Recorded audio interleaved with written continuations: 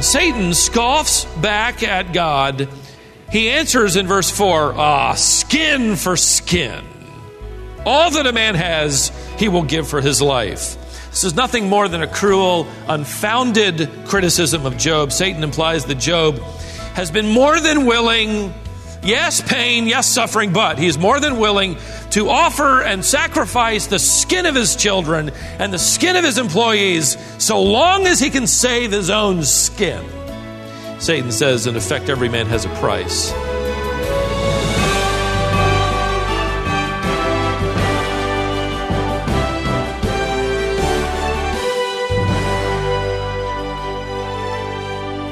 If you would have had the opportunity to ask Satan his perspective on Job, here's what he thought. He believed that Job's love and obedience for God was conditional. He loved God because he had a great life.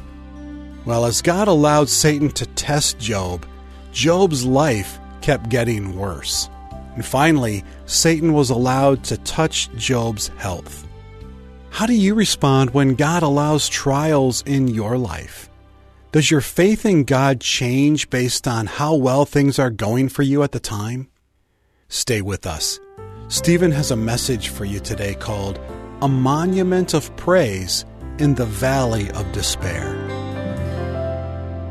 We have been introduced to one of the most successful businessmen of old, entrepreneur, businessman, farmer.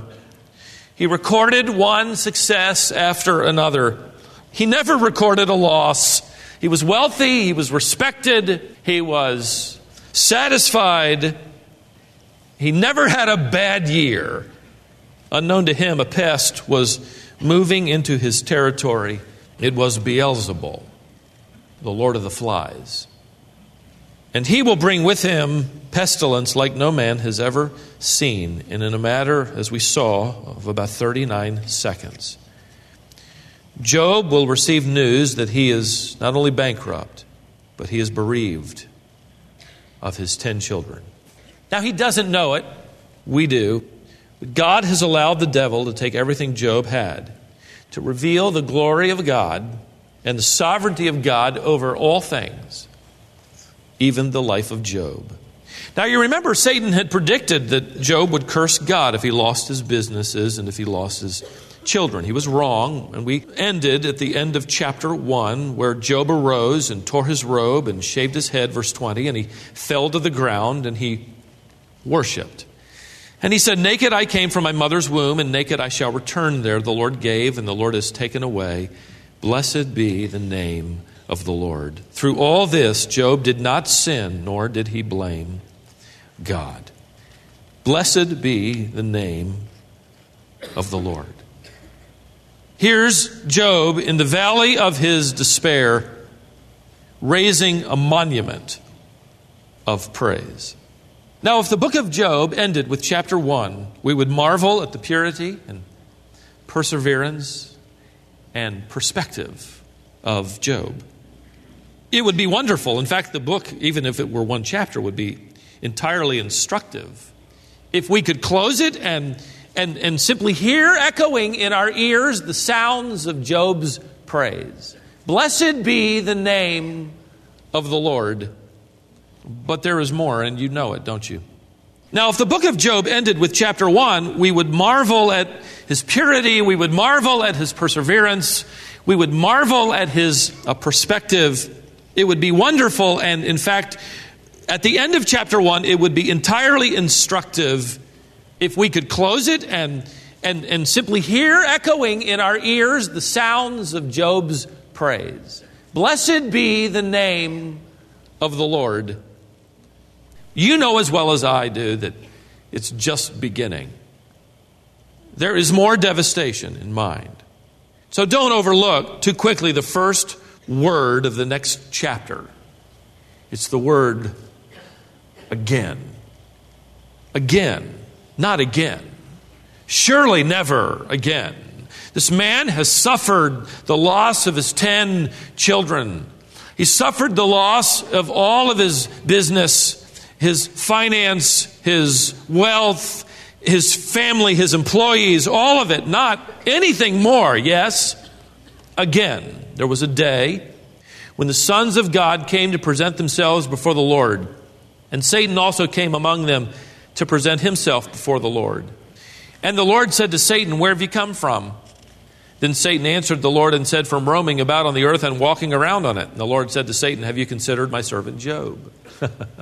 Sounds familiar, doesn't it? That's a rhetorical question. Have you considered Job? Are you kidding? He knows that Satan has had Job on his mind, and he has been carefully watching him. God adds, which irritated, I'm sure, Satan, verse 3, "There's no one like him on the earth, is there? He's blameless. He's upright. He fears me. He turns away from evil. Oh, by the way, he still holds fast to his integrity, although you incited me against him to ruin him without cause." In the Hebrew text, the vav consecutive does not mean "although you incited me," as if God is doing the bidding of Satan. It could be better rendered, "and you continue to incite me against him without cause." And Satan scoffs back at God. He answers in verse 4, "Skin for skin. All that a man has, he will give for his life." This is nothing more than a cruel, unfounded criticism of Job. Satan implies that Job has been more than willing, yes, pain, yes, suffering, but he is more than willing to offer and sacrifice the skin of his children and the skin of his employees so long as he can save his own skin. Satan says, in effect, every man has a price. I haven't quite found his yet, but I know he's got one. Let me offer this one. Verse 5, "Put forth your hand, touch his bone, his flesh. He will curse you to your face." The bones in the ancient days were considered the seat of illness.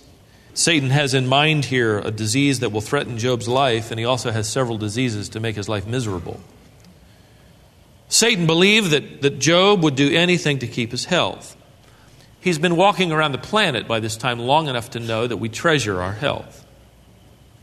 We can take a lot of things, but we would be willing perhaps to do anything to keep one more minute or hour of our lives. You threaten to take a person's life, and they will do just about anything to live another day. Like Queen Elizabeth I, who said on her deathbed in 1603, "All my possessions for a moment of time." Satan says, you bring Job to the point of death and he will trade away his precious faith. Once again, God delegates authority and latitude to Satan while at the same time directing the limits of his activities. Look at verse 6. "So the Lord said to Satan, behold, he's in your power. Only spare his life." This is scene 2 in heaven.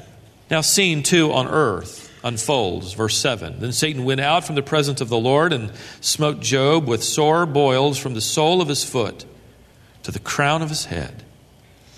Now, we don't have any idea how much time elapsed from or between the funerals of his 10 children and his employees and the first sight of red bumps on his back, his legs, his face. Maybe he first noticed them on the back of his hands. But we would have every reason to believe that Satan wouldn't want much time to elapse. He loves to hit when someone's down. He has no mercy. He has no compassion. He knows no leniency or pity.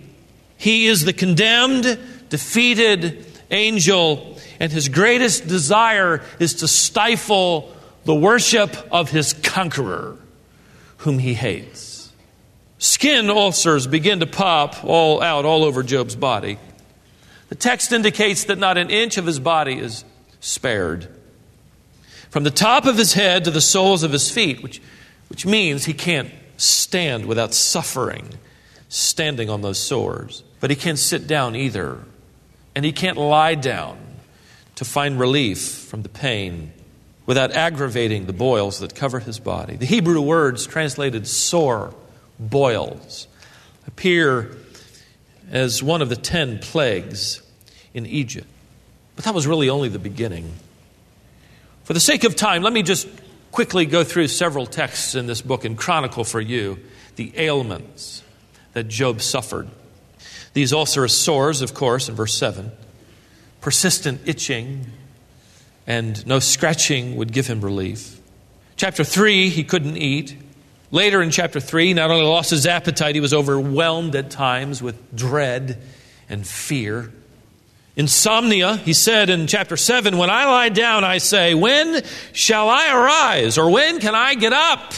But the night continues, and I am continually tossing until dawn, unable to rest, unable to find a place to lie or a way to sleep without aggravation. Chapter 7 tells us he developed worms in his open sores. He suffered from hardening skin that cracked and then oozed with pus. He had difficulty breathing. Chapter 9, he couldn't fill his lungs with air. He developed dark circles around his eyes. Chapter 16, he experienced weight loss, which you would only imagine. Chapter 19, he was in constant, continual pain. He says in verse 30, days of affliction have seized me. At night it pierces my bones within me, and my gnawing pains take no rest. He was so disfigured, so racked with pain, that when his 3 friends eventually come to him, it's easy to miss it, but we're told that they did not even recognize him. His pain was excruciating, it was relentless, it was for the most part private. In chapter 30, he said, I go about mourning and nothing will comfort me. My bones burn with fever. He was constantly battling high fever. Add that to the list. Satan is turning the corkscrews of suffering. He's hoping one word of blasphemy will come from Job's mouth. Later on, when the law of Moses is given, we believe the events of Job occurred in the days of the patriarchs before the giving of the law. We read of the warning of God for disobedient Israelites. Their punishment would be the boil of Egypt, with tumors, with the scab, and with the itch, from which you cannot be healed. Even before the law was given, these things would have been perceived as tokens of God's judgment and his displeasure. That's why his counselors will assume he has sinned greatly to suffer so greatly. We have every reason to believe as well that the people living in Job's time also had been given instruction to separate from those so judged by God. Sickness, you need to remember, in the days of the patriarchs usually meant sin. Unlike this dispensation where sickness and suffering can be for all of the reasons of construction and conforming to Christ, and even the great apostle Paul who suffered without remedy, and our own Lord who suffered and learned obedience through that as a man, God-man. Leviticus 13 tells us that those infected in the days of the lawgivers with these unexplainable diseases, especially those which affected the skin, those which were obvious, were to be put out of the camp. They were to be put out of the city, sort of a discipline, mirroring the discipline today of the church, with those who are put out of the assembly for unrepentant sin. These evidently are refusing to repent, and so they're put out. How do we know that Job would be viewed that way? Well, his counselors are going to make it clear, for one thing. But before they even speak, you notice where Job is. It's implied. You take a closer look and discover with me at verse 8, and he took a potsherd to scrape himself while he was sitting where? Among the ashes. See, Job is no longer at home. He's not in his comfortable bed between crisp white sheets being waited on by some private medical staff. No, he's where all of the other lepers would be, quarantined at the town dump. Towns in the ancient Middle East, up to the days of Christ, each had a landfill, a city dump, a place where the trash was taken. The sewage would be dumped. Periodically, the rotting mess would be burned as a way of sanitation, and the ash heap would just grow higher and higher. To be sitting among the ashes is to be sitting at this dump, this dunghill, a place where beggars foraged for scraps of food, a place where dogs would fight over a bone or two, a place where the city's sewer disposal site took place, and there Job sat in the ashes of a recent fire, perhaps to give him some warmth. I want you to look at him, as uncomfortable as it may be. His hands, his face, his feet, every other part of him that you could see through his torn clothing would be oozing with open sores. The greatest man of the East, so he was introduced, has swollen eyes from crying, and the dark circles around his eyes made him look demented. His clothes were caked with mud and blood. His breath was short and strained. The bones in his shoulder blades poked through his dirty cloak. His face gaunt with the lack of food. And there the great man sits. I see him rocking back and forth, perhaps weeping, at times oblivious to the dogs and the beggars and the lepers, making his misery only worse with his incessant scratching with the blunt edge of a broken piece of pottery he's picked up at the dump. His heart is still broken. He is still grieving over 10 fresh graves and the loss of everything he has owned and known. No doubt he recalls every memory of his children, and he remembers the blessing of God, and maybe God. The blessing of God. It would be then that he would think, that's it. It is the fault of God. Would he think that? Would he say it? The imp of hell would be pushing him forward. Say it. God, you are no longer my God. We would expect it. We would even probably defend it. Then he has a visitor. Someone is speaking to him as he scratches away at his open sores. Verse 9 says, then his wife said to him, do you still hold fast your integrity? Curse God and die. But he said to her, you speak as one of the foolish women. Shall we indeed accept good things from God and not accept adversity from God? In all this, Job did not sin with his lips. I'm going to come back to this text the next time we come back to Job, and I want to preach a sermon entitled Mrs. Job, and deal with someone who's often overlooked, who suffered greatly with him. Today, I just want to look at his response. Shall we indeed accept good from God and not accept adversity? You know what's happening? There in the ash heap, Job is raising a monument of praise to God. And it is almost unbelievable to me. Do you mean to imply here that Job is correct in believing this adversity has come from God? Yes, you read it. He said it. It was clear. Moses was arguing with God because of the way God had wired him.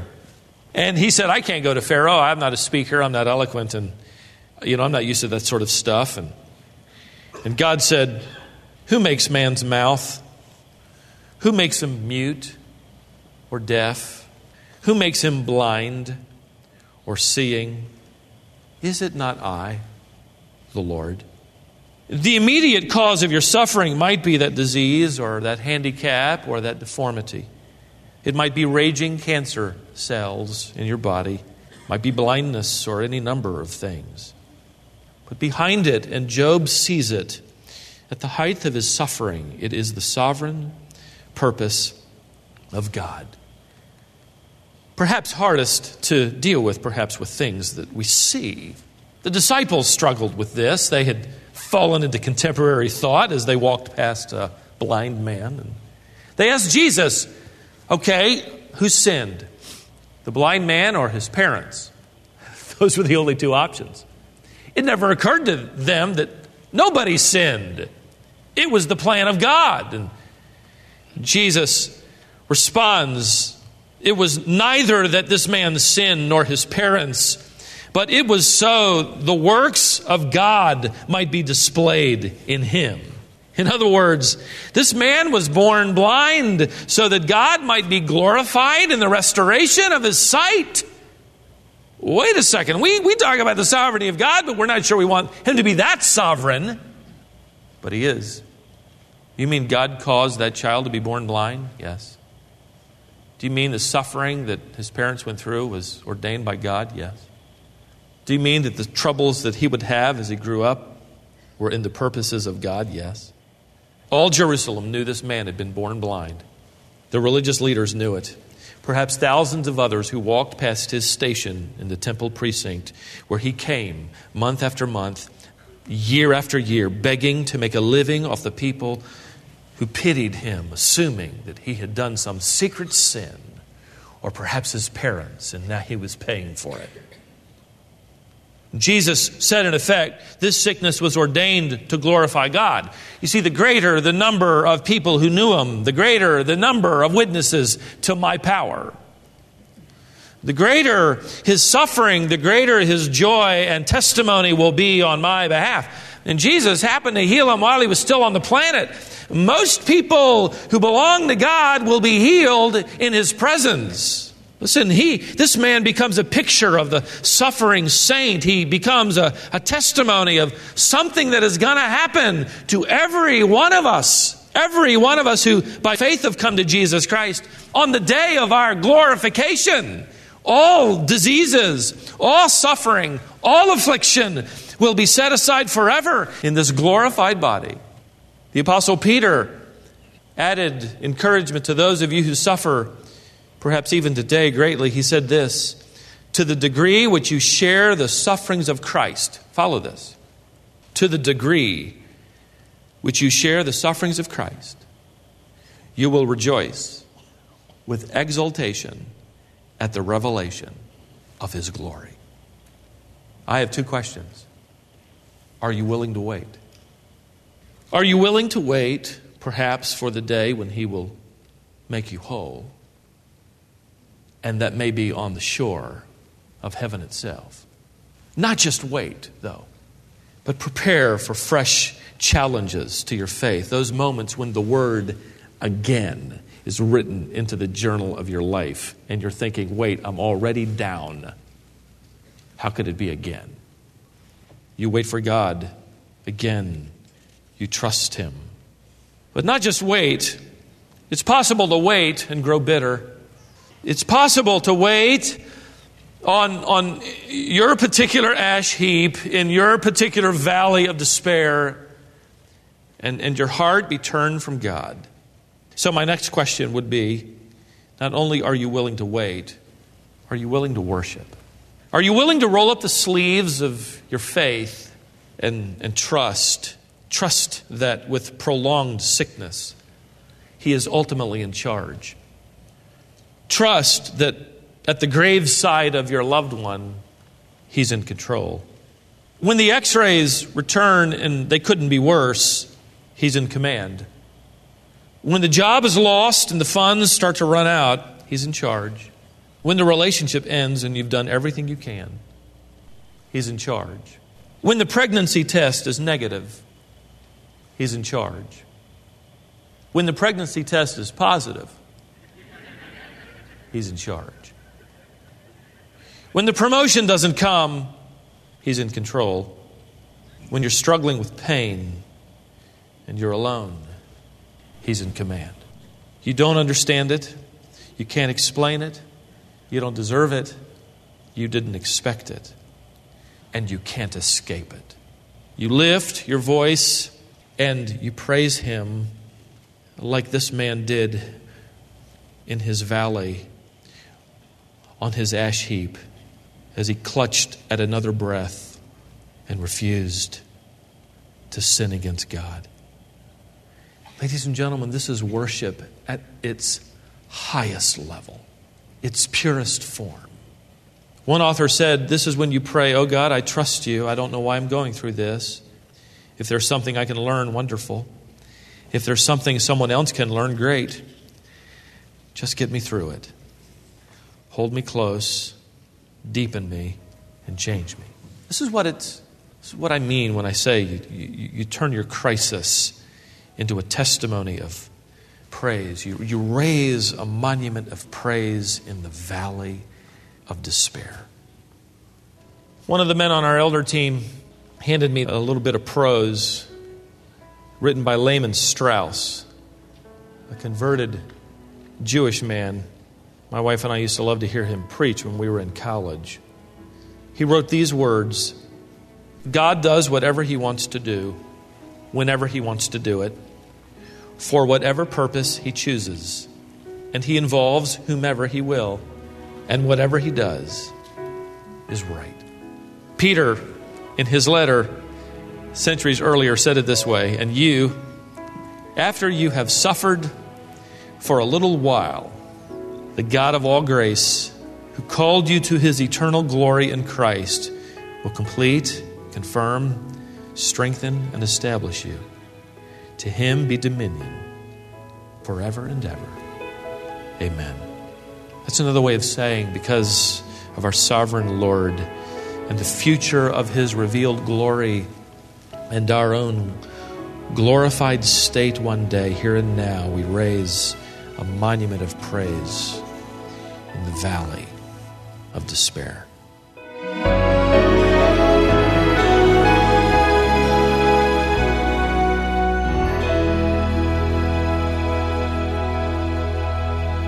If you find yourself right now in a time of testing, I hope this challenge from God's Word will help you proceed in faith and hope. If things are going well for you, I hope this will prepare you for the next time that changes. This is Wisdom for the Heart with Stephen Davey. Stephen called this message a monument of praise in the valley of despair. If it would help you to listen to this lesson again, or if you know someone who's struggling and might be encouraged by this message, we can help you. You can go to our website or our smartphone app and listen to this message anytime. It's available free and on demand. You can listen to Stephen's full-length version or read the printed manuscript. You'll find it all at wisdomonline.org or on the Wisdom International smartphone app. That's all for today. Join us back here next time for more Wisdom for the Heart.